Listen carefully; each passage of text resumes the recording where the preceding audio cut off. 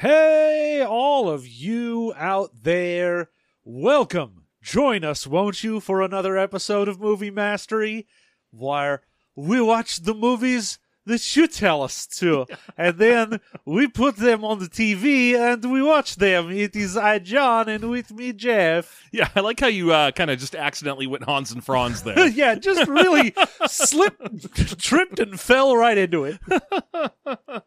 It is, how you say, the Movie Mastery. We are two wild and crazy guys.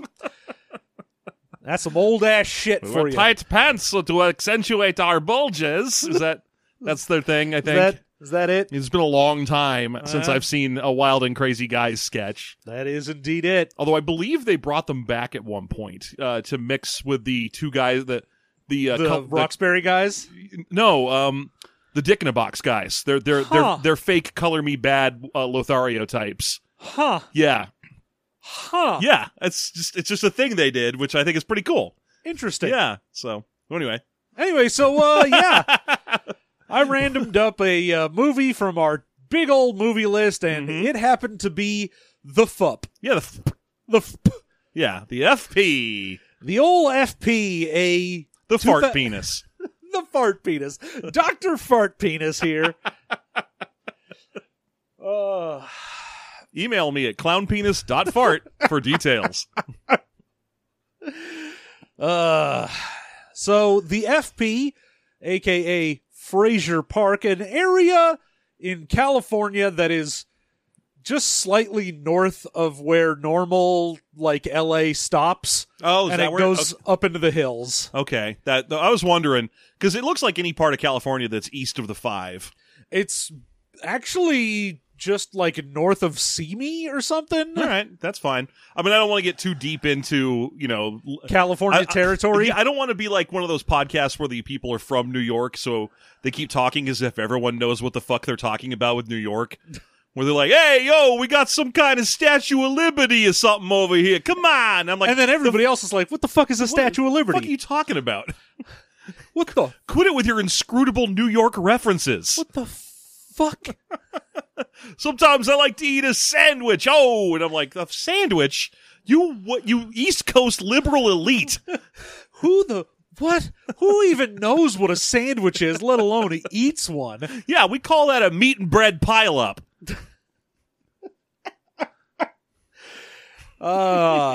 Yes, indeed. Unless there's no meat and bread in there, or meat in there, then it's a peanut butter. There's no meat and bread in there. Yeah, in which case it's a casserole.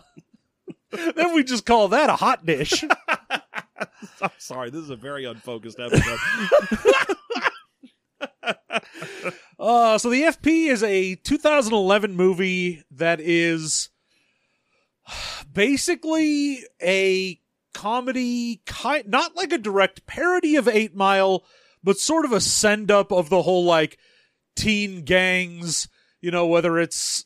Where they don't fight necessarily so much as settle their differences through some sort of agreed-upon method. Yes. Yeah. So anytime you've got one of those, like, we have to do a dance-off, or, we've got... Ski contest, or... Drum line and shit. The reason you think 8 Mile is because it's about gang turf warfare, as opposed to, like, a ski school where it's just a bunch of dopes at a ski academy. No, I think 8 Mile because they very clearly took a lot of shit from 8 Mile. That is also true, yeah. It looks like if they tried to do an 8 Mile, but then they, like, fucked up halfway through and did a Miami's Most Wanted. It's a weird movie is where we're going here. Yeah. So anyway, I'm sorry, did I just step on a joke you were hoping to tell later or something? It's Malibu's Most Wanted. It's called Malibu's, the Jamie Kennedy film. Yes. I apologize. Because you see... Miami's is a different thing. One of the big things in this entire movie is there are no black people, apparently, in the FP, but boy, do people love the N-word. Yes, there's a lot of N-word in this. Thankfully, we watched it with the subtitles on. Actually, we kind of had to, because it's set in the future, it says, but it looks like it's set in 2011. Yeah. Except that everyone dresses like they were in the movie Turbo Kid. But they use such a thick dialect, such like an America 3000 grade thick dialect, that the subtitles were absolutely necessary, but they do tell us it's the soft N-word, not the hard R N-word. Oh, yeah. Yeah. Well, I mean, this is one of those things where I also get basically like a Clockwork Orange, where everyone's got this almost inscrutable level of slang that they use. Yes. But instead of it being based on, like, Russian, it's based on, like, AAVE. Yes, it is. It is. But there's a very specific, very obvious word we could use to describe everybody talking in this, but we can't. And won't. And will not. But basically, it's a bunch of dopey white folks strongly affecting a sort of futurized version of AAVE and adding some weird little touches here or there. Like, instead of saying word, they say things like sentence. I mean, let me be honest with you for a second right now. I was doing that shit in the mid-90s. Saying sentence instead of word? Yes. Well, there you go. If you wanted to hang out with, like, 12-year-old John... If you wanted to hang out with me, but I was way more racist for some reason... Yeah, it's just not... a real problematic 12-year-old me. Basically, you can tell they tried to write a future dialect and then basically gave up when they realized how much work it was going to be, took what little they had written and just jammed it awkwardly into AAVE. Yeah. So that you have these occasional things like, I might check at you later, which is a regular thing they say in the film, as opposed to, I'll catch you later. Yeah. Or I'll peep you, whatever. I'll check you. I'll check a look at you. I'll check a look at you, that kind of thing. And then the rest of it is just generic AAVE with a fun twist in that the main character of the movie seems to have decided that he just doesn't want to do any of that. Yeah, it's a not a very long film. Hour and 20. And I'll say this, I'm very torn before we get into the spoilers. Just my generic review, because I'm like, the movie wants to be very much a send-up, a parody, like taking movies that would sort of do this thing and being like, oh, isn't it funny that instead of it being the, like, these two gangs battle for the streets of New York, it's like these two people are hanging out in Fraser Park. Yeah. And on one hand, they do an interesting enough job with it that I'm like, oh, that's kind of at least got my attention. But on the other hand, it's just not very good. Yeah, I mean, yeah. Basically, my review of this was picture an LMFAO video. All right? Now, you got that in your head, just a regular, they're party rocking, right? You know what they're doing. They're asking you to put drinks in their cups and so on. Now imagine that it was a YouTube parody of an LMFAO video where the parodical element was, instead of Red Foo and Sky Blue, it's dorky white people living in a half-abandoned mountain town in California. Got it? So that's enough right there. Now imagine instead of being over in 3 minutes, it's over in 86. And there you have it. How does that sound? Bad, right? And yet it's bizarrely endearing. Yeah, I mean, I would say, because they're supposed to be going for bad, and it's very weird. We will get into it. Yeah. We're gonna play a little music. We are gonna really dive into exactly what does and does not work in 2011's The FP.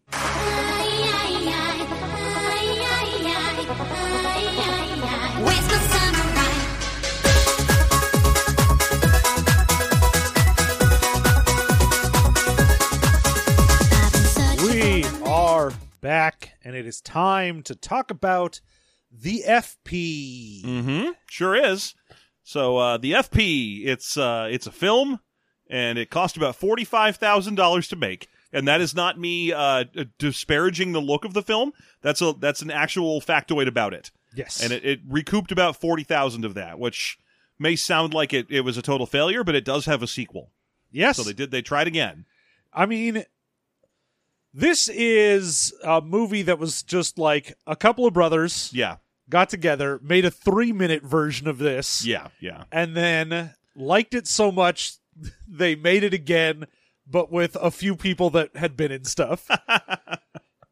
I have to imagine that $45,000 budget was mostly just the couple of actors who have been in things. Sean Whalen and Clifton Collins Jr. Yeah. And then I'm sure there's one other guy. I don't remember his name, but there's one other guy who was like in a bunch of National Lampoon's Which Butt is- Party 6. Here's the weird thing. Yeah. That guy was already in the 3-minute version. Oh, he must just and be like- knew these dudes. Yeah, he must have already be friends with them or something. Yeah. I was like, oh, weird. Yeah. Because in the original version, a few of the people got replaced by some new actors. Okay. So, yeah. Anyway, this got picked up by Draft House Films to get sent out after it, showed at South by Southwest. It Yeah. was, Well, and I saw that Draft House Films logo, and I was like, "Oh, cool! This is going to be, like, what do you call that? The Against the Ninja, the yeah. Miami Connection. That's the movie I'm trying to remember the Yeah. name of. That or Dangerous Men, which is really a thing where like Malibu Connection, remember? I got the name right, Miami Connection. Don't try to confuse me. Don't you dare try and fuck me up on this. It's too easy. You've got better things to do with your time. But no, whenever I see that Draft House, I'm like, oh, neat. Someone found an abandoned, ridiculous thing and then sold it to Alamo and they breathed life into it. But no, I think in this case, they were actually one of the funders. Yeah, they found it at South by Southwest and went, sure, we'll fucking distribute this. Why not? Yeah. Because this is a little more modern, and it's wild. It's a weird idea for a movie. I don't know if I like it, but I certainly respect the hustle. Yeah, I understand the idea behind it. Yeah, And, I mean, like we said, it's taking that idea of like 8 Mile where it's just like, oh, let's take, some young people from the street trying to compete and, someone coming up and Yeah. doing their best. And, of course, you've got like, it's a cliched combination of battle rap and sport movies. yeah. I mean, not so much the sport movie, I would say. I mean, okay, fine. It's. I mean, maybe a boxing movie. Maybe. Would that be acceptable for you? It's any movie where you've basically got two teams that compete in something, but it works exactly the same as any one of those. Like all the way down to the last rap battle is, or whatever battle, we haven't got into that yet, is best 2 out of 3 so we can make it last longer and so that we can have a point where the hero's chips are down. Yeah.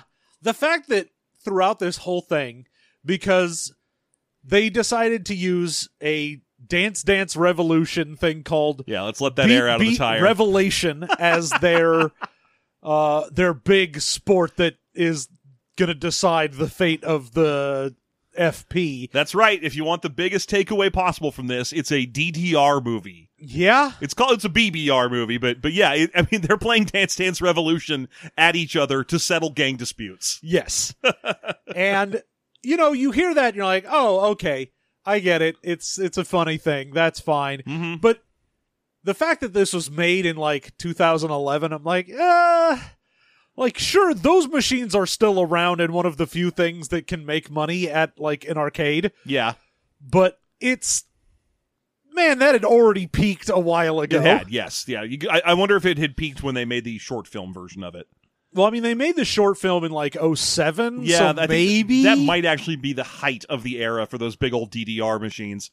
But yeah, this is a movie where disputes are settled between various white people mountain town gangs via DDR machines. And again, we think it's set in the future. The all the ad copy says it is. Well, yeah, because again, it's wanting to be one of those like, it is the future and what used to be a game is now a deadly sport that they decide the future on. Yeah, sort of. One person dies playing it in the movie, and we're still not sure why. But otherwise, I mean, the only other reason you could even be partially inclined to think this is the future is because there's our main character and his brother dressed like Zoolander. They just both dress like Derek Zoolander. I mean, our two competing gangs, the 245 and the 248. Yes, which suggests that the gangs are just named after like area codes or something. Yes, the two area codes that are up in Fraser Park. Yep. And it's weird because the 245 and the 248 are dressed, they have gang colors.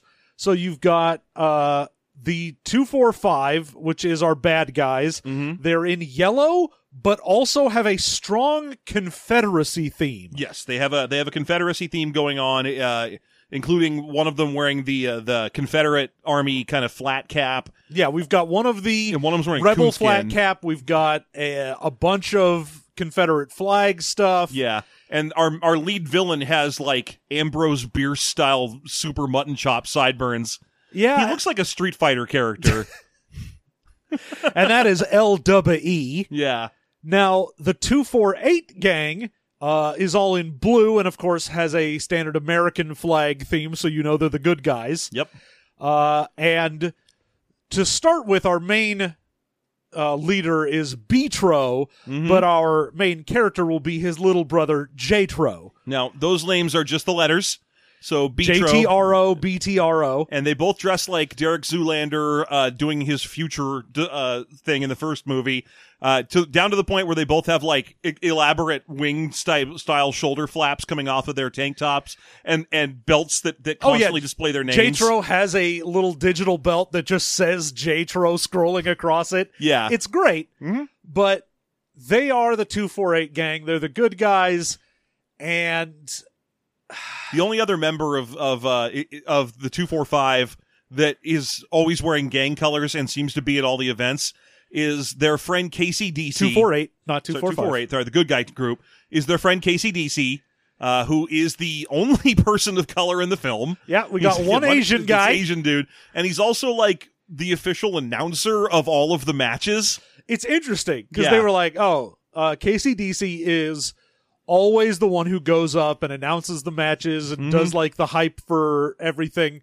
but is very clearly a 248 member. Yeah. And I'm like, interesting that you wouldn't have like either a neutral announcer or, depending on where you were, that gang would have their own announcer. Yeah, it's very funny when there are scenes where he is clearly on enemy turf and he's like, hold on, bro, I got to announce this. Now, he doesn't say bro, he says the first three letters of the N-word. Yes, indeed. For everything he says. I'm just going to say bro instead. Indeed. I mean, they do occasionally say bro, so it's fine. Yeah, but he's like, excuse me, bro, I got to announce this. And he just like pulls a microphone out of his back pocket and just starts hyping. Yeah. And it's like he's just the owner of the microphone. Yeah. Like, there's a point where, like, at least in the first one where it appears to be kind of like middle of Fraser Park, contested territory. Like, okay, I get it. You know, one of the two gangs is probably going to have to announce it. May as well be him. But when they go out to, like, outside Fraser Park to some other gang's territory to do a match, and he's just like, yeah, and I'm also the announcer here. And no one has a problem with it. Everyone's like, yes, clearly, this guy will be the announcer. He's just... I like to assume that even though he's allowed to have gang affiliation, it's like he just chose a medical or journalism profession, and he just has diplomatic immunity at all times. He's just like, oh, well, one of the classes that you can join in the future is the announcers, and our job is that we go from place to place tendering our services as battle rap hype announcers for Dance Dance Revolution offs. And known as beat offs, by the way. Yes. I do like, in the beginning, of course, Betro and LWE are having a match to decide, stuff. We don't really... It's not clearly stated exactly what the stakes are, because Jatro also has to go against one of the other members, which I will not say their name because it also includes the N-word. Yeah, there's two dudes. Basically, both squads have three guys, and then there's everyone else in town is also a gang member. But LWE has two little henchmen who both have names we're not going to say. But honestly, their whole thing is that they're like so Confederate structured and so on that they might as well be named things like Gooter and Tom Sam or something. They should just have the worst possible Southern trash names. Yeah, instead we get Beatbox Busta Bill and Sugar. Yeah, I'm not going to finish that. And so he, has his match. He beats Sugar and is like, great, cool. That didn't really mean anything. No, it's just like intro. It was like a display match, just an exhibition. Yeah, and then we get the big title match, I guess, between LWE and Betro, and out of nowhere, apparently the video game knows that this is important because it just is like, new match style unlocked, Omega mode, and you're like, huh? What? What if it had unlocked this for, like, the random beginner exhibition match? And everyone treats it like in a major event. Like Casey DC, who's on the announcement mic, is like, oh shit, y'all, it's Omega mode. We got a new mode all up in, and it's like a whole thing. But we don't know what we don't even, and there's no visible difference on screen either. No, because all it is just, a Dance Dance Revolution screen. looking screen. It's not quite Dance Dance Revolution. Like, they can't afford cool graphics in the background or music you've heard of. No. For the movie, it's $45,000 movie. So instead, it's just like a blue cloud field with arrows scrolling up. So you're like, oh, I know what that is. I've seen enough DDR. It's got the arrow, match points at the top and the arrow scrolling. Yeah, less arrows scrolling up than there are buttons to press on the big boards they play on. But that's just the kind of nitpicking that this movie doesn't need from me. No. Well, I mean, when DDR got super hype, people were like, how do we make a DDR? Yeah. And one of them was, we make it, but instead of having orthogonal, we have diagonal for some reason. Yeah. And they added 4 diagonal arrows that you could also go on. And for the Beat Revelation game, they decided to take the 2 top arrows and put them on the corners of the Beat machine. Yeah. Except they still only have the 4 orthogonal arrows on screen. I mean, you say decided to take, but my guess is was able to purchase is probably a better way to say that. Like, they were able to find 2 pads from a knockoff DDR machine, and they're like, oh, perfect. A knockoff won't get us sued. I mean, that would be my guess. And I'm also going to guess that they only had one of them, and they just moved it around for the various shoots. Like, why have more than one of these things? I mean, they definitely had more than one. You can see both of them in the shoot. No, I mean, they had one set of 2 pads next to each other. Yeah. That they moved to 3 locations for the 3 times there's Yes, battles. obviously. Yeah. But anyway, Omega Mode unlocks, and even though Beatro is the most dead-ass serious battler of all of the dancers in the FP, and you can tell so because he's got his giant headband that denotes him as a badass, and also his enormous ski boots, which seem to be a thing that denotes the 248 versus the 245. Yeah, so for some reason, I mean, and I get this, of being like, oh, if what we're going to do and how we decide, like, feuds and matches between things is doing these Beat Revelation games. Yeah. That footwear clearly is going to be a big part of that. And of course, LWE has, like, weird gold elf shoes. Yes, he does. And Beatro has huge blue snow boots. Yeah, he's got Gene Simmons goes skiing boots. And I just keep looking at those like, I mean, at least the elf shoes you'd still be able to, like, play the game. But, when they cut to, them doing the footwork, and I'm just looking at it going like, they're brushing up against each other. Like, you're not going to be able to hit shit with that. Yeah, he can't spread his legs far enough that these boots aren't touching. They're just too big. It's too much. Then again, I think it's just part of the send-up, that when they're like, part of it. We got to pass down the boots that made me such an excellent dancer, and it's like these giant, ridiculous, gawky things. Yeah. But Beatro goes down, and when I say he goes down, I mean he dies from playing BBR. Like, they have this whole thing where they're like, oh, we've got weird, like, rules that if you fall down, you've got a 10 count to get back up and go again. They have a TKO rule, which is weird. Why would you bother? Like, it's DDR. If you're not playing near perfect, then there's always the chance that the you other guy fall falls down. Yeah, for 4 seconds, get up, the other guy falls down. That's the only reason to bother, because otherwise you're like, well, if the other guy's still going strong, then if I fell off the DDR pad for a second, I lose. There's no reason for me to get back up there. I'm done already. Because he would have to also fall off the pad for an equivalent amount of time for me to ever even get close to catching up.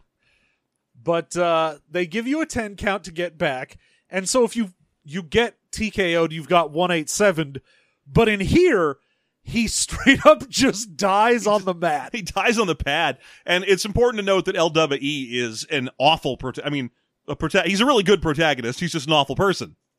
I'm sorry, antagonist. Yes. Yeah. Don't try to confuse me. I'm not trying to confuse you. I don't need to try to confuse you. But yeah, he's got these giant mutton chops, a gold grill, a mohawk. He's really loud and mean. Yeah, he's just an asshole. So when Beatro falls, he's just like, "Oh shit! I think I killed him. I fucking killed him. I don't give a fuck. I'll keep dancing." That kind of thing. And this marks the moment where J-Tro is like, "I'll never dance again." Yeah. Even though their brotherly swear to each other is what is it? We roll together, die together. Yeah. But he's like, you died without me. I swear off this forever. I mean, he should have just died. Yeah. Come on, they die together. Yeah, we also introduced the film's love interest. The film has 3 women in it. Yep. There's love interest. There's Stacy, the main lady love interest. There's the other love interest who has a big ginger blowout haircut that's like LWE's girlfriend that you never really see. And then there's woman they found who was willing to get her tits out on a $40,000 budget. And it's always in the background with her tits out. Yes, indeed. They were like, we found one lady who was willing to do this, and by God, we will do that at least 3 times. She shows up at every event and gets her tits out. It is definitely something. I don't know. Maybe you got a friend like that. I had a friend like that in high school. Like you just consistently count on her getting her tits out. It was just a thing she liked to do. It was like, yeah. So yeah, it's fine. It's believable.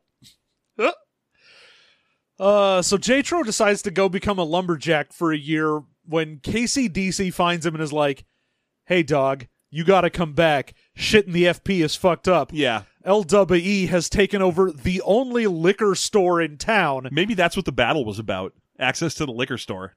Well, I mean, at least from what I remember from the plot, it was just like he inherited it, but because no one is like fighting him for it, he just has full control. Right. So LWE is taking control of the liquor store and only allows liquor to be sold to people in the 245. So yeah, he's like, unless you are part of my crew, you don't get alcohol. And so the whole thing is, this is terrible because people without alcohol are instead turning to hard drugs. Oh, this routine is the first point where we were like, oh, this is a joke. Yeah.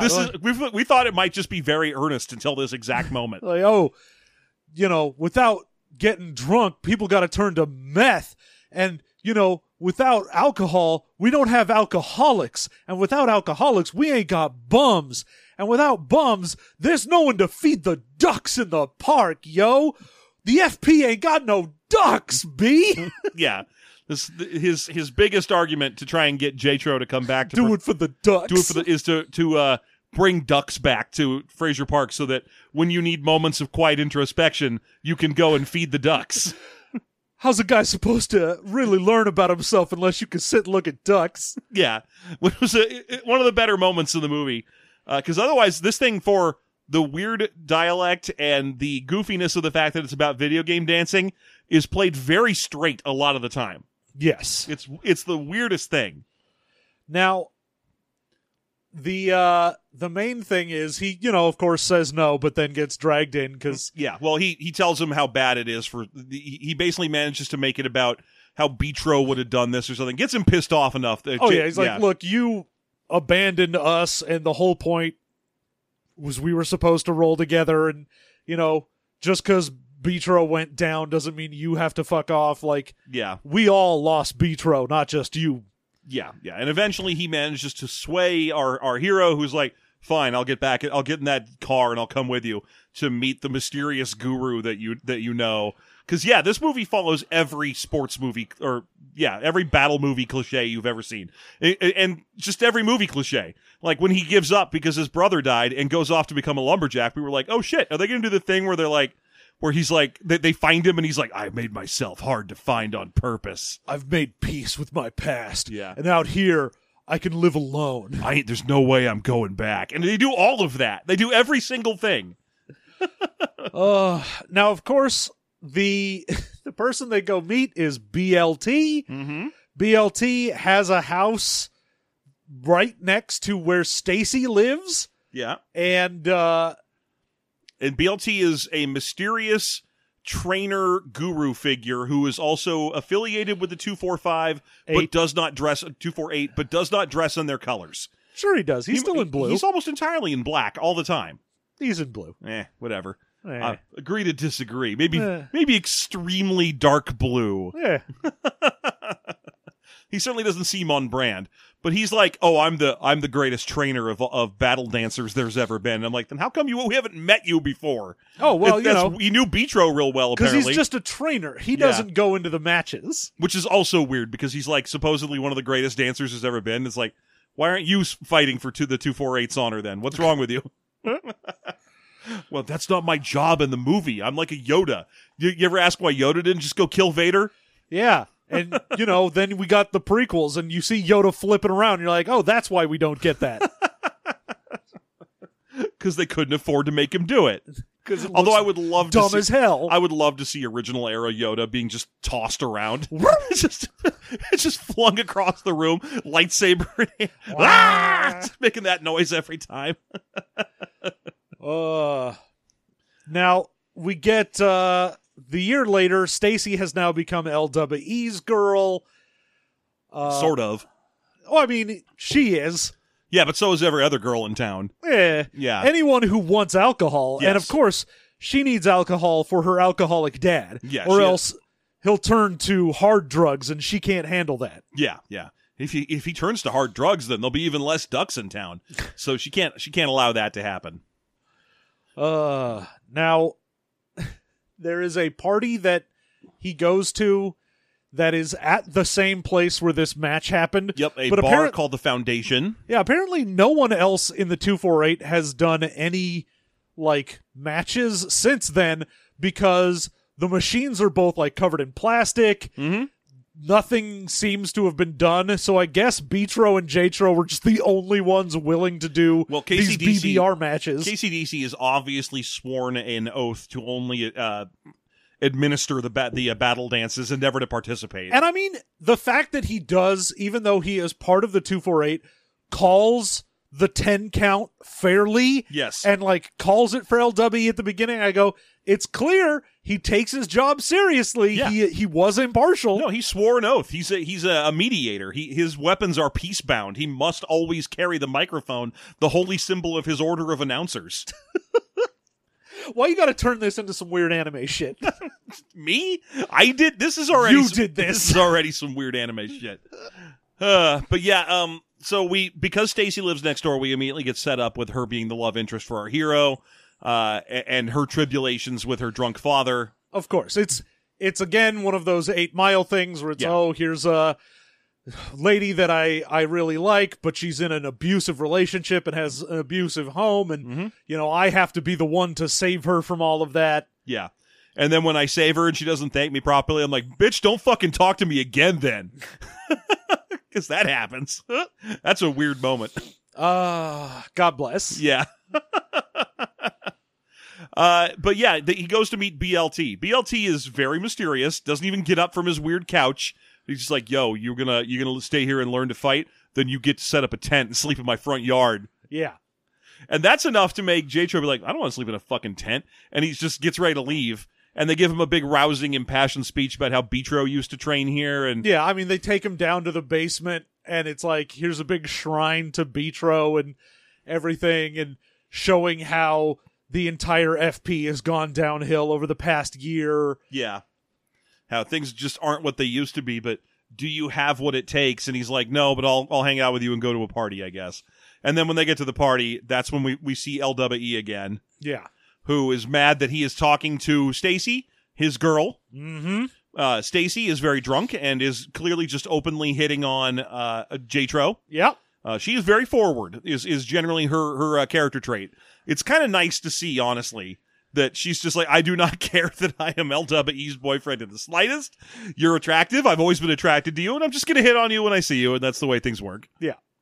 But LWE basically is like, well, you've got problems now because you're hitting on my girl. Get the fuck away from my girl. And he's like, whoa, sorry, I didn't know. She was the one who came on to me. I didn't realize. I'm not trying to front. But LWE is a violent, terrifying person, and so he just hits him with an axe handle and knocks him unconscious. I gotta say, I know we said this before, but I fucking love that Jason Trost, the entire Trost family, is heavily involved in this, like costume design, was Sarah Trost, production. Yeah. The executive producer is his dad, and that's also BLT's house and training area is all just his dad's property. Yeah. But the J-Tro is just great as a character, where everyone else is like running around being as scenery eating as possible, yeah, and just yelling and doing their weird, shitty accent. That weird accent just coming at everybody. And then J-Tro's just like, I do not understand why it is my job to battle the battles. I'm like, dude, you grew up here. How do you... But he's just like, no, I wasn't hitting on her. She was hitting on me. It's okay, LWE. I don't want any trouble. And I'm like, God, I love that you are just not actually participating in this at all. Which, it's just really weird because, you know, he grew up there. I get it if it's a joke. Like, if it's a Black Dynamite grade joke where, like, your main character doesn't do it because he refuses to or something. Because that's the kind of shit you expect from a movie. Black Dynamite manages to set it up that it's going to do that all the way through. From early on where they have that scene where he slaps a guy and he gets really mad about it, and then they cut to the recast guy. But anyway, LWE knocks him unconscious with an axe handle. The other thing I appreciate about this is one of the two flunky henchmen, I don't know, Big Beatboxing Bill or whatever, is now, we don't know why, can't tell what happened, but now he's in a neck brace and he can't talk and he has a mouth guard in, and we don't know what intervened in the previous year that fucked him up so much. Because last year, Suga was fine and was just like, yeah, I can talk. I did the, match against J-Tro. Yeah. Everything's fine. We cut to a year later. He's in a neck brace and the mouth guard will not take that off for the rest of the movie, does not have another line, and they never mention it. And I'm like, great. That's a good gag. But yeah, basically when J-Tro comes to from having been knocked unconscious, you got KCDC in his face like, oh shit, bro, you got knocked out. You got knocked the fuck out, punk. That kind of shit for a while. J-Tro has no visible marks. Like they didn't have any makeup budget for this. So he's fine. And he gets up and it turns out he's been unconscious for like 10 seconds. Yeah. He runs outside and he's just like, LWE, I challenge you to a beat revelation game. And one of my favorite running gags in the movie is the flunkies step up and they're like, you have to get through us to get to him. So he just knocks one of them out on the floor, who immediately goes, time. I'm not There's fighting. Dirt in my time. eye. I have time. Dirt in my eyes. Time. Every time anyone gets knocked out of this movie, they call time out. But go ahead. Yeah, LWE's like, oh man, you can't face me. You haven't done anything for a year. Yeah. You got to go prove yourself. Go do a match against the 138. The 138 and then come back and you can face me if you win. And he's like, why? Why don't you just face me now? Politics, man. I love that politics bitch line. Can't fight you now. Politics, bitch. You ain't got street cred. Street cred? There's like 2 streets up here. So now he has to go fight Triple Deca 1K. Yeah, Triple Deca. Yeah, okay. So we get a lot of training montage sequences that are happening in here at the same time, by the way. Just imagine sports cliches happening all the time. He has to, do all the, you've got to be fast, so we're going to have you run up a hill, and you've got to, be ready for anything, so now you have to play DDR, but KCDC is on your back. Mm-hmm. I forget, there's 2, it's BEAT, I think. There are 2 acronyms in this movie. One of them is BEAT, and the other one is the N-word. Yes, indeed. At least it confirms it's the soft N-word. Yes. Because and getting goals accomplished? Yes. Is the end of it? Yeah, so we know at least it's the soft. Never ignorant and getting goals accomplished. Yes. So anyway, he has to go to the 138, which we are told is a horrible place that's fallen even farther than has fallen the FP. It appears to be at least the FP has the like some main houses. FP has. Well, it has LWE handing out at least liquor to the people that are there and are part of him and his crew, but like this is outside of that area, so they don't get anything because obviously he's not going to give another gang any alcohol. Also, they've all fallen to drugs, and they're a trailer park. Yes, as opposed to at least having a building, even if it's a completely destroyed building, in which to have their rap battle or their dance battles. The other thing is, on the way to the 138 to do this dance battle, we have to stop to rob a liquor store. Yeah, it's the problem is they're like, oh, we stopped at like, a Circle K, and KCDC runs in, grabs a case of beer, and runs out. Yes, because that's, I guess, the entry into the match is he has to give a case of beer so they can be let in. Provide booze to be let in. But that puts a weird question to the whole. Wait a minute! I thought no one could get alcohol because he owns like the one liquor store in town, except if you just drive a little outside of town, there's a 7-Eleven you can go to and get whatever you want. I don't think it puts a question to it. I think it's just part of the joke. Part of it. But the question for me was, okay, well, if you're allowed to buy booze here, why don't you? I guess they just don't have none of them have any money, so they have to boost the alcohol. But they steal a case of cheap beer, drive out to this location where they are confronted at their car by one of the film's 2 name guest stars, Clifton Collins Jr. Yes, indeed. Clifton Collins Jr. shows up here. Yeah, dressed in a rainbow clown afro and 3 braided together braids of beard. And he is there to try and sell them acid. Yeah. Or ecstasy, rather. It's interesting because, again, this whole area is like, oh, we've got, ecstasy and meth and acid and all sorts of drugs except for alcohol because, we have hit on these hard times. Yes. Yeah. And it's interesting, at least as a setup for a place. It looks very much like they're ready for the purge to happen as far as their set dressing. It's a circled wagon of trailers surrounded by a chain link fence with everything shot through with Christmas lights. Yeah. That makes up their set. It was actually one of the cooler looking sets in the movie.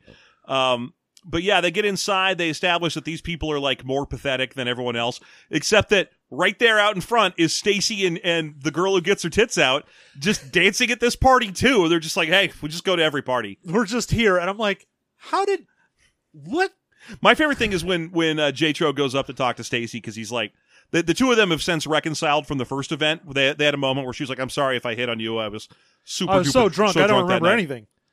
And he's like, hey, that's fine. Maybe you and I could kick it sometime or whatever, that kind of thing. Yeah, I'll check a look at you later. Yeah, so she meets him here, and again, she's like, hey, it's good to check a look at you. Are you battling tonight? And then they use another one of their catchphrases. Are you fearing? You fearing? You fearing?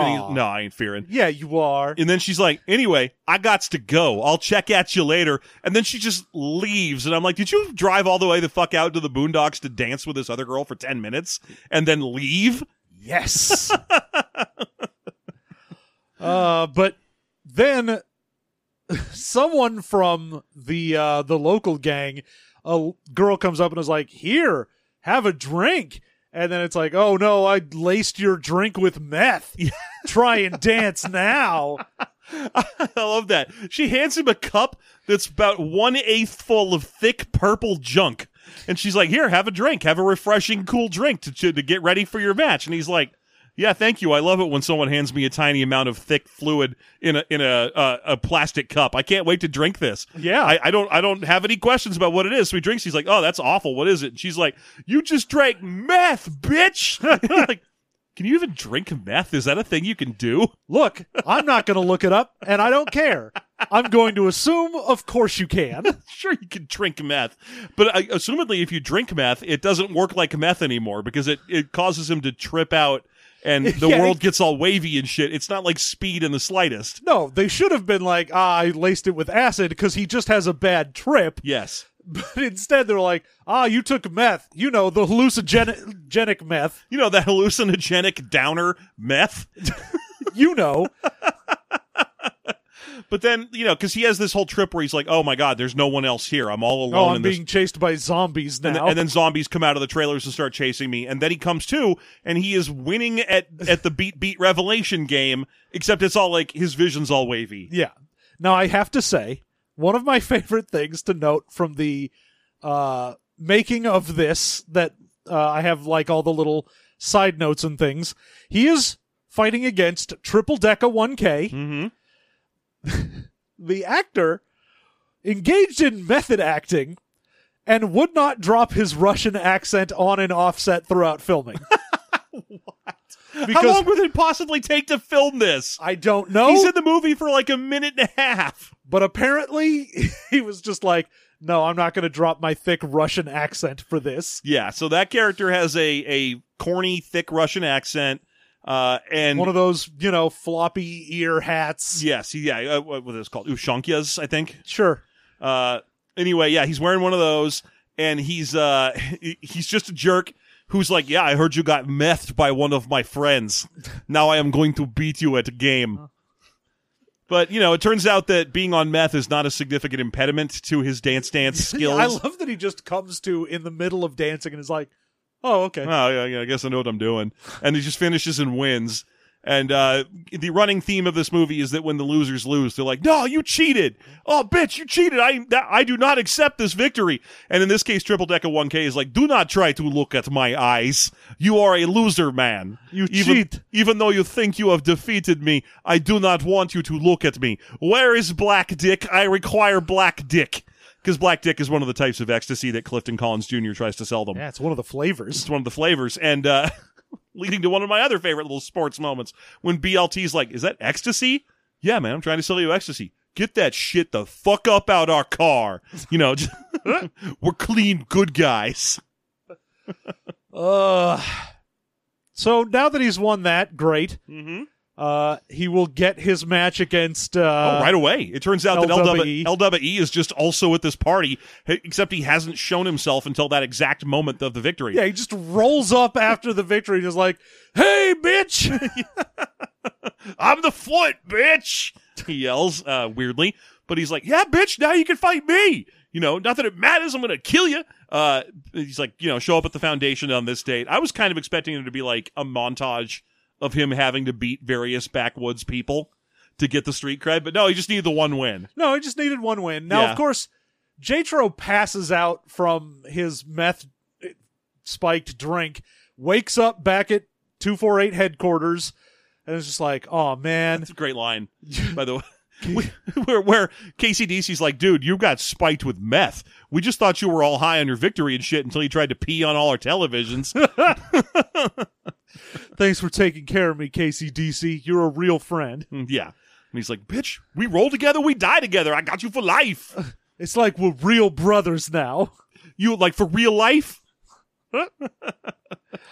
And this is when J-Tro, of course, has to take his training super seriously. Yes. Now, he moves from being worse at than BLT to everything to better than BLT at everything. Yeah, so now instead of like, oh, he trips over the tires that he has to, dance in, he's super good at it, and he can play perfectly with KCDC on his back, and he beats BLT up the mountain and running. And Right. The other thing I wanted to mention around this point was the couple of minor dates he goes on with Stacy, where one of them, they go to a thrift store together, which is like a tent. yeah, They go to a big tent thrift store where she tells him that her dream is to get out of this shit town and become an astronaut or something, well, she's like, my dream is to either become a stripper and make money or be an Dance astronaut. I don't know. Yeah, she's like, I want to become like a dancer, like stripping and shit, like all exotic and shit. Or I don't know, an astronaut. Yeah, good joke. Uh-huh. Great. And then the other one where the two of them go to the park together, and while he's riding a swing, she keeps digging around in the sand, only to have it revealed that she's looking for a tampon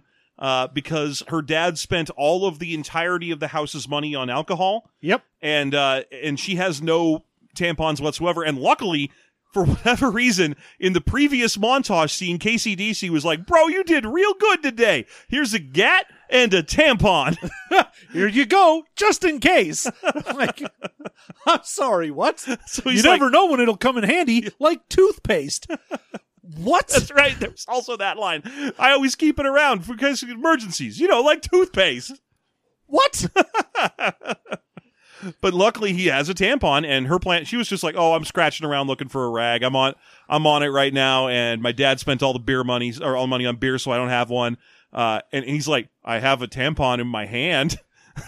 She's like, oh, great. And then they go off together. I just thought that was a weird, fun slice of life moment. Weird. Yeah. But, of course, we also have to get The confrontation with Stacy's dad coming to a head.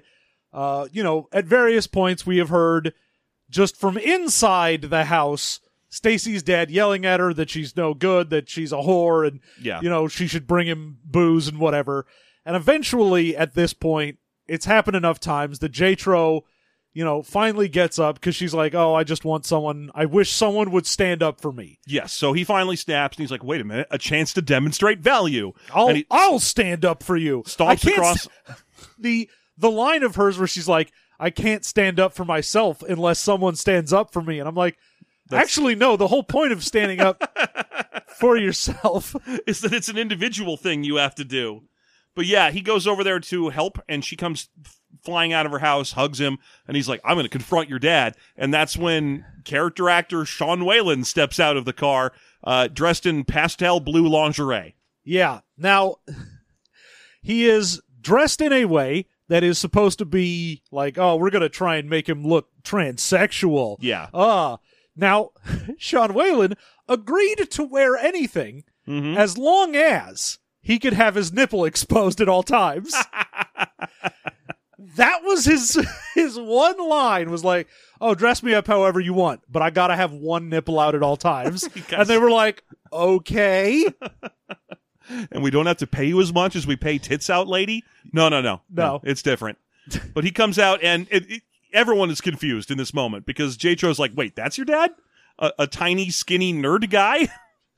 This is who you have been afraid of, and like Google Sean Whalen. You're going to be like, oh, fuck, that guy from something. That guy from literally a million different things. Yeah, like you don't know who he is off top. Maybe a few of you do, but most people are like, who, are you talking about Justin Whalen, the guy from Dungeons and Dragons? No, we're not. No, of course not. No, we're talking about Sean Whalen. And same thing with Clifton Collins Jr. If you Google that, you're like, oh, I've seen you. You're the weird, not quite as good-looking Joseph Gordon-Levitt. Yeah, no, or almost Tom Hiddleston. Someone tried to create a clone combination of Joseph Gordon-Levitt and Tom Hiddleston, and instead created a horrible goblin. I had a terrible time with the Clifton Collins one, because I was like, oh, he was in a Robert Redford prison movie. And I was right, he was, but that is not useful information. No, you say that and everyone's like, I'm sorry, the what? He was in 2001's The Last Castle. Great. I've heard only good things. I don't know what to tell you. I don't know why that was my go-to for where I knew him from. But yeah, so, he stands up to Stacy's dad, and she's like, oh, thank you so much. But then LWE shows up and is like, hey, bitch, you're my girl, get in the truck. And she's like, okay. I'll let you suck my dick. Because there's a lot of blowjob stuff. There's a lot. Blowjobs are very prevalent throughout this. It's a lot. Yeah. So basically, J-Tro's like, wait, are you still going to go with him, even though I just rescued you from your dad, and you told me before that you didn't even really want to be with him or whatever? He literally spiked your drink, and you woke up next to him the next day and figured, why not? Yeah, and she's like, you wouldn't understand. And I mean, what you really ought to say is, he's the only person in town with access to booze. Like, it's that simple. That's really all it is. But well, I mean, the real thing is, the next scene that we see her at the match, she has a black eye and a bruise on her cheek and is like, well, I broke up with him. We're not together anymore. And I'm like, yeah, that's why she didn't just dump him. Yeah. Because he is clearly unstable. Yeah, but the problem was that scene doesn't play the way they were hoping it would, I think. Because it's like, she's like, hey, you wouldn't understand. I have to stay with him. You wouldn't understand. And J-Tro's response is to get petulant. He's like, fine, fuck off then. Don't fucking talk to me, bitch. After I just did that for you, I just did that for you. I did something for you. Now, and she's like, yeah, but there's a whole series of extenuating circumstances, and you doing something for me does not entitle you to me. And he's like, yeah, whatever, don't fucking talk to me. And then when she shows up later, clearly beaten up, runs right to him and is like, yeah, we're done now. We are 100% done. I'm not going to see him anymore. It's over. And his response is like, whatever. You're like, oh man, this is not a moment that's making you look good, J-Tro. J-Tro, you fucked up. Well, whatever. He has to psych himself up for his final beat off. That's right. Mm-hmm. It's the final beat off. The last beat off of this movie. Mm-hmm. 2 out of 3 rules. And we have some stakes attached to it. And the stakes are, whoever loses has to get up out the FP and never come back. Yeah. And they have to take their posse with them. Exactly. So whichever one of them wins, they have to take their gang and no longer show their face. We also had a montage. I mentioned earlier that KCDC gave J-Tro a GAT and a tampon. Everyone is carrying now. Yes. Our good guys decided to carry first. They were like, yeah, we need a strap. We need straps because the 245 are fucking crazy and we don't know what they'll do. We don't know what they'll do. And then like 20 minutes later in the movie, there's a scene where a dejected LWE, having been broken up with by Stacy, is like, bitch, we gotta carry gats at this thing. He's like yelling at one of his friends over the phone. Yeah. So our heroes weaponized first. It was an interesting moment. Yeah, but I mean, it was prescient. They were right to do so. We have an amazing shootout scene where no one hits anyone at all ever. Oh, God bless. God bless the shootout scene. Also, I love that KCDC refuses to participate in the guns and has a wrist rocket. Yeah, he's got a little slingshot that he's like, nah, I don't need a gun. I got this. This is the most powerful weapon allowed my order. Yeah. Look, I can't have a gun because it's against the rules of the announcers, but I can have this. This is my slingshot. It's a loophole. I'm not technically supposed to carry it, but I won't get in trouble. Really, I should be announcing the gunfight. But the match is a best of 3, and I, of course, was like, oh, I understand how this is going to go, but I thought for sure the final match was going to be that an Omega thing. Yeah, exactly. He set it up in the beginning. It's a scary thing. It killed his older brother. Obviously, he has to face it. He has to face it and overcome what his brother couldn't. Maybe with a flashback from his brother telling him some secret or something. But instead, we get 2 regular battles where LWE wins one and then J-Tro wins the second. And then the system announces cage match. And they're already in a cage. They just close the back of it. Yeah, it's like, oh, you have to step into this cage, but I guess we'll just close the door to the cage. Yeah. And then the machine's like, cage match accepted. You're like, wow, that machine is neat. It can detect if a cage door is closed on the outside of it. Yeah. And nothing changes? No. They're like, cage match. Does that change anything? No. No, it's still a no-contact video game dance-off. At least the Omega mode had the idea that, like, oh, this is going to be a harder version of the game. Yes. But cage match is just like, we weren't going anywhere anyway. It's not stopping us from doing anything. Yes. The other thing that happens prior to the final match is that we get the official... It turns out that BLT managed to somehow come across Beatro's old gear, and so he has a moment where he hands down the mighty boots of Beatro to J-Tro, giving him these, like, 3-foot tall ski boots. These were from your biological dad. Bio dad, son. You can wear these into battle. They're a badge of honor. And he's like, well, really, they're just giant foot coffins.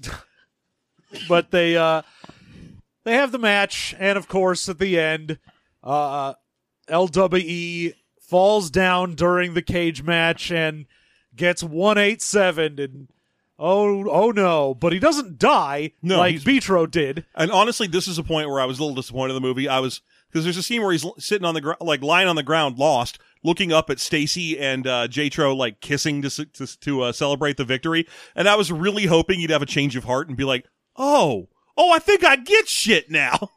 But instead, of course, he pulls out a gun and they have a gunfight. See, I was just hoping for them to be like, great, cool, so our gang will not be around here. I do still own the only liquor store, though, so... No liquor for anyone in town. Peace. Peace, I'm out. Fuck you. Shutting it down. It only sells magic cards now. Turning into a game store. But no, instead he's like, I'm not going to let you win. This ain't over. And he pulls a gun and everybody pulls guns and they all hide behind toilets and shit. And they all start doing gat, gat, gat, gat. You know, like turn the gun sideways and like making pew noises and shit. I absolutely love this because the special effects are just like, we put a little explosion in the after effects. Yeah. And so it'll be like, I shot this toilet with a shotgun, and then a little explosion happened, and the toilet is spotless. Yeah, one guy's got a shotgun. Everyone unloads all of their guns at each other entirely, and then they all kind of just step out with guns. And then they run out of ammo, and they're like, all right. Well, now what? Well, it turns out that the now what is that LWE escaped a while ago, and they've been shooting at nothing. Yeah. And he has grabbed Stacy and is going to kidnap her, and I don't really know what his plan is. But he does force her to suck his dick while he's doing his escape drive. Boy, howdy. That's a thing that happens. The other thing that happens in this movie is that whenever someone is roundly defeated, a used condom is thrown in their face. Yeah. And splashes juice on them. Good. Yeah, so there's 2 of those scenes. Great. Yeah, just in case this movie's got some grody shit in it. For a movie that was an instant ready cult classic, according to Amazon sales marketing material, I'm still kind of like, ew. A little rapey. A little too rapey. It's a little racist, a little rapey. Yes. Now, LWE goes off in his truck. J-Tro takes KCDC's car, goes after him. I like KCDC's like, no, man, I don't want to chase him in a car chase. It's a weeknight. Weeknight. God bless you. I love that.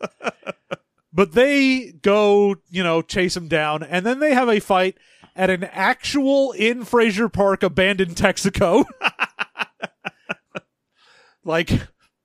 Love it.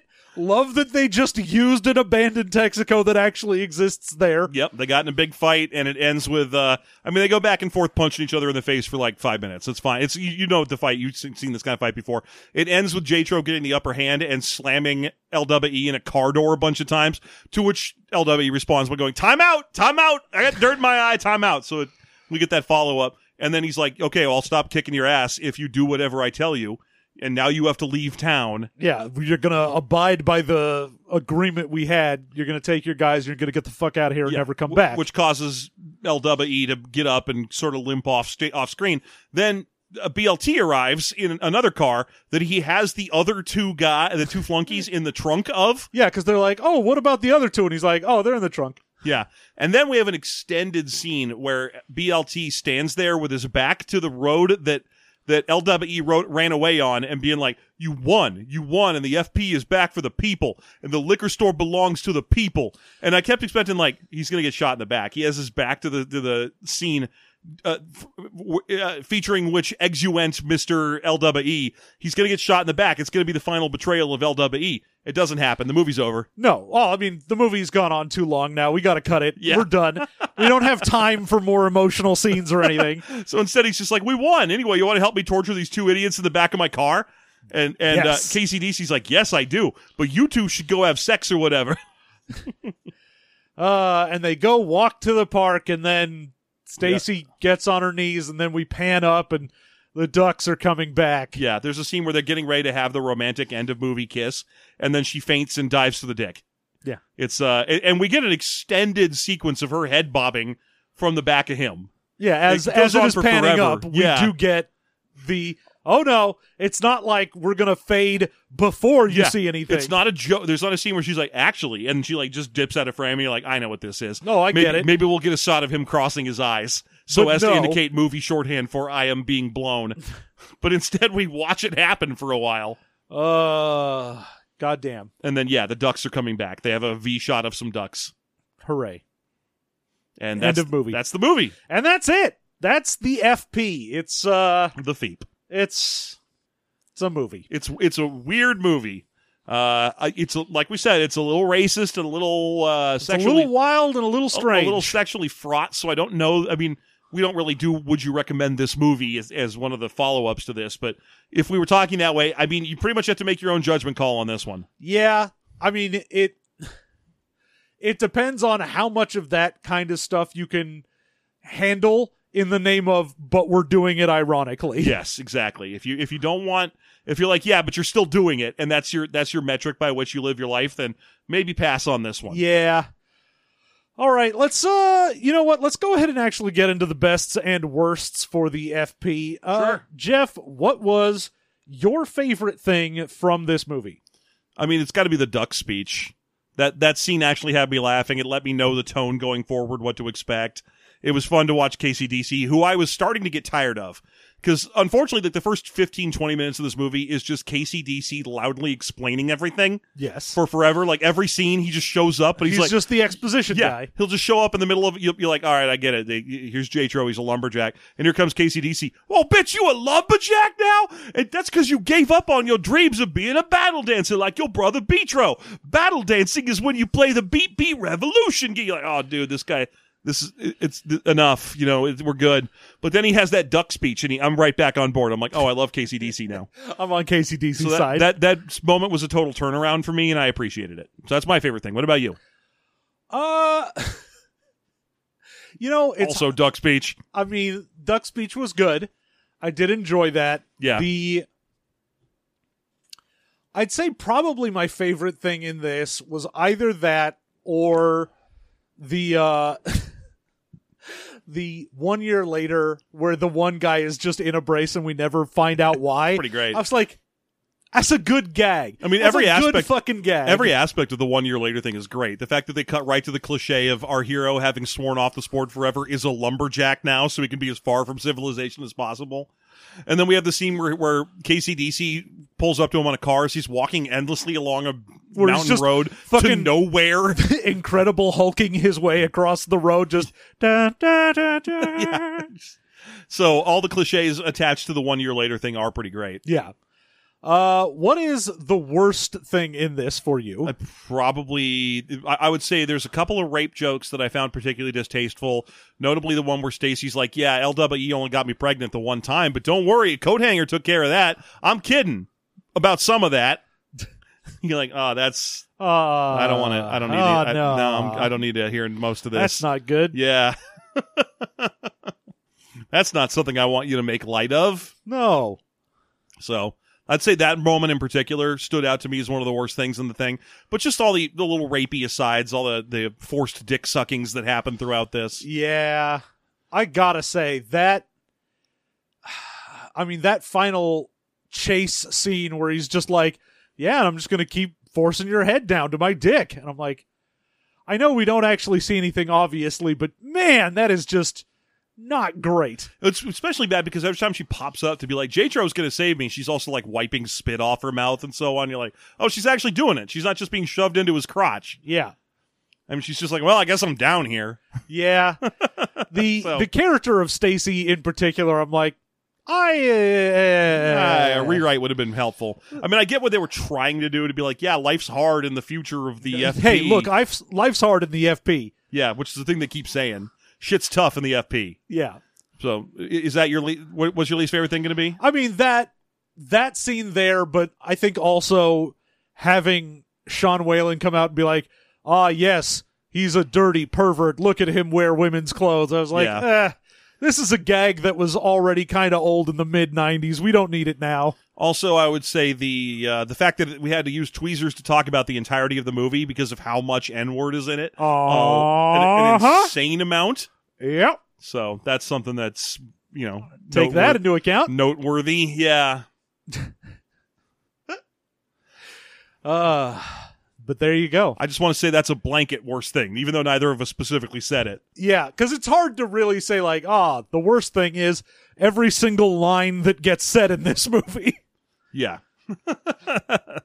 All right, let's go ahead and give our rating where each of us gives it a 0 to 5 for a rating out of 10. Jeff. I mean, I laughed a lot at this, but I also know for certain that it was distasteful and I'm never going to want to watch it again. So I'm kind of at a point where I want to give it like a 2. Like, even though, if it just didn't say the N-word so much, I'd be like, all right, you get like a 3 or a 3.5 because you're a weird, stupid, fun, heartfelt, dumb thing that people made as a outside the studio system.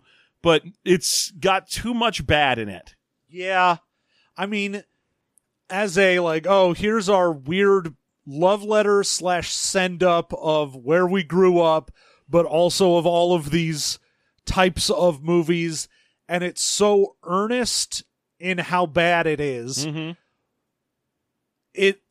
It feels like if you had one chance, one opportunity to remake this film, I mean, you captured it. It is true that the farther east you go in certain parts of California, it gets whiter, it gets red statier, and also everyone starts talking like they're gangsters. Like they roll. Yeah. It's a thing. Like it's maybe that's true of every state. Like the further urban or rural you get, the more the young people are like just pretending that they are hip hop types. Yes. But so I understand why they were doing that send up of like the town they grew up in. Doesn't mean it's fun to watch. No. I think I'd give it a 1.5. I feel the same way as there were a couple points in this movie where I went, that was a good gag. That was a nice joke. Yeah. That was well done. But for the most part, I was just like, I don't need a lot of this. Mm-hmm. I really don't. I was, honestly, for a lot of it, I was waiting for any black character to show up and go, what the fuck are you people doing? I just wanted that moment. You wanted the dirty love Sum 41 moment? You're white, right? Yeah. That's all I wanted. That is the only thing I wanted, was for some person to show up. Like, just have some black guy in a van who's just driving through, and he's like, "Hey, can I get directions?" And overhears them and is like, "Oh, what the fuck are you people doing?" What it needed was a National Lampoon's Vacation moment where, like, Wayne Brady and his family drive through town and they just see what's happening. You see Wayne Brady, windows up, kids. Yeah. It needed that. That is what I wanted. That would have gone a long way to at least being like, yes, we understand what we're doing. Yeah. So 1.5. I wouldn't want to watch this again. I can't recommend it. No. It's, of all of the, it's a funny cult classic thing, I'm like, there are so many much better shitty cult classic movies that you could get. Instant cult classics are almost never true. I mean, this feels earnest, but also it's got trans panic in it, and it's got rape in it, and it's got so much N-word in it, and I'm going to match you and give it the 1.5, so we'll give it the 3. Yeah, 3 out of 10. It tries hard, it hits occasionally, but it definitely misses more than it hits. Absolutely. So there you go. There's the FP for you. Now, of course, there is more. If you want to join us over on Patreon at patreon.com/System Mastery, we've got some bonus content, TV Mastery coming up.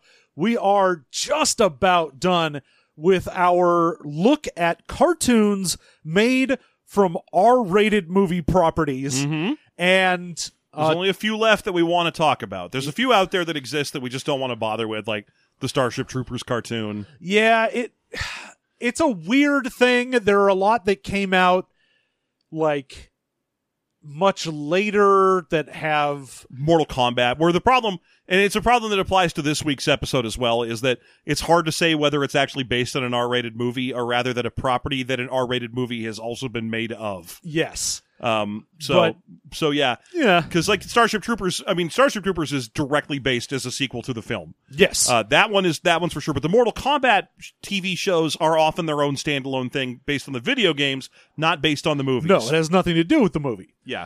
But we are almost done. I think we have like 2 episodes left that we're gonna push through, and then it's off to newer pastures of weird old TV to find. That's right. So join us over at patreon.com/System Mastery. The $5 level unlocks all of our bonus content for all of our shows, our monthly afterthought, rooms in the Discord. You can talk to us, ask us questions, get a little more dialogue-y in the afterthought show for the month, and you get that good TV Mastery where we're watching the Conan the Barbarian animated series. I believe it's called Conan the Adventurer or something like that. It's like Conan Adventures. Yeah, it's got a name where it's got adventures somewhere in it. It does.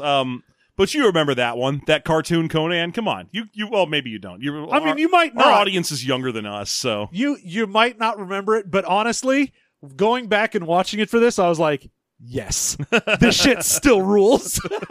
This slaps. So anyway, yeah, that and the afterthought and you get every single other thing at that level. It's a great way to support us and let us keep doing what we're doing. So that's right. By all means, go and support us at the patreon.com/System Mastery. And if you can't, then just leave a nice review for us somewhere. Yeah, I mean, if you listen to us on fucking Spotify or whatever, just go ahead and click the hey, these people are great. 5 stars. Good job. Because as everyone knows, if it's not 5-star, doesn't matter. Yep. For algorithms, if you're like, these guys are pretty good, 4 stars, you may as well have not done anything. Yeah. My anger at that system has left me to the point where I leave 5-star reviews to people who fail to deliver my food when I order it and so on. Oh, it's literally for me, I'm like, it's either I don't review or a 5-star because anything else sucks. I'm not going to you're not going to drag me into deciding whether or not you can withhold someone's raise. Oh, yeah. I will not be part of that bullshit system. Everyone gets 5. Yeah, no. Every time working for retail where they're like, hey, if you don't get a excellent on this, then you may as well have gotten a piss poor. And I'm like, fuck you. Yeah. So anyway, leave us a 5-star review somewhere because otherwise our bosses won't give us a raise. Wait, no, I don't care what you leave for us. Yeah, I won't give you a raise, Jeff. You're not my boss. You're just the one who made the LLC. I'm in charge now. The Patreon's in my name. Well, the LLC's in my name. That's right. I won't give you a raise, and then you won't give me a raise in retaliation. That's it. We both quit. Fuck this, we're out. All right. Bye, everyone.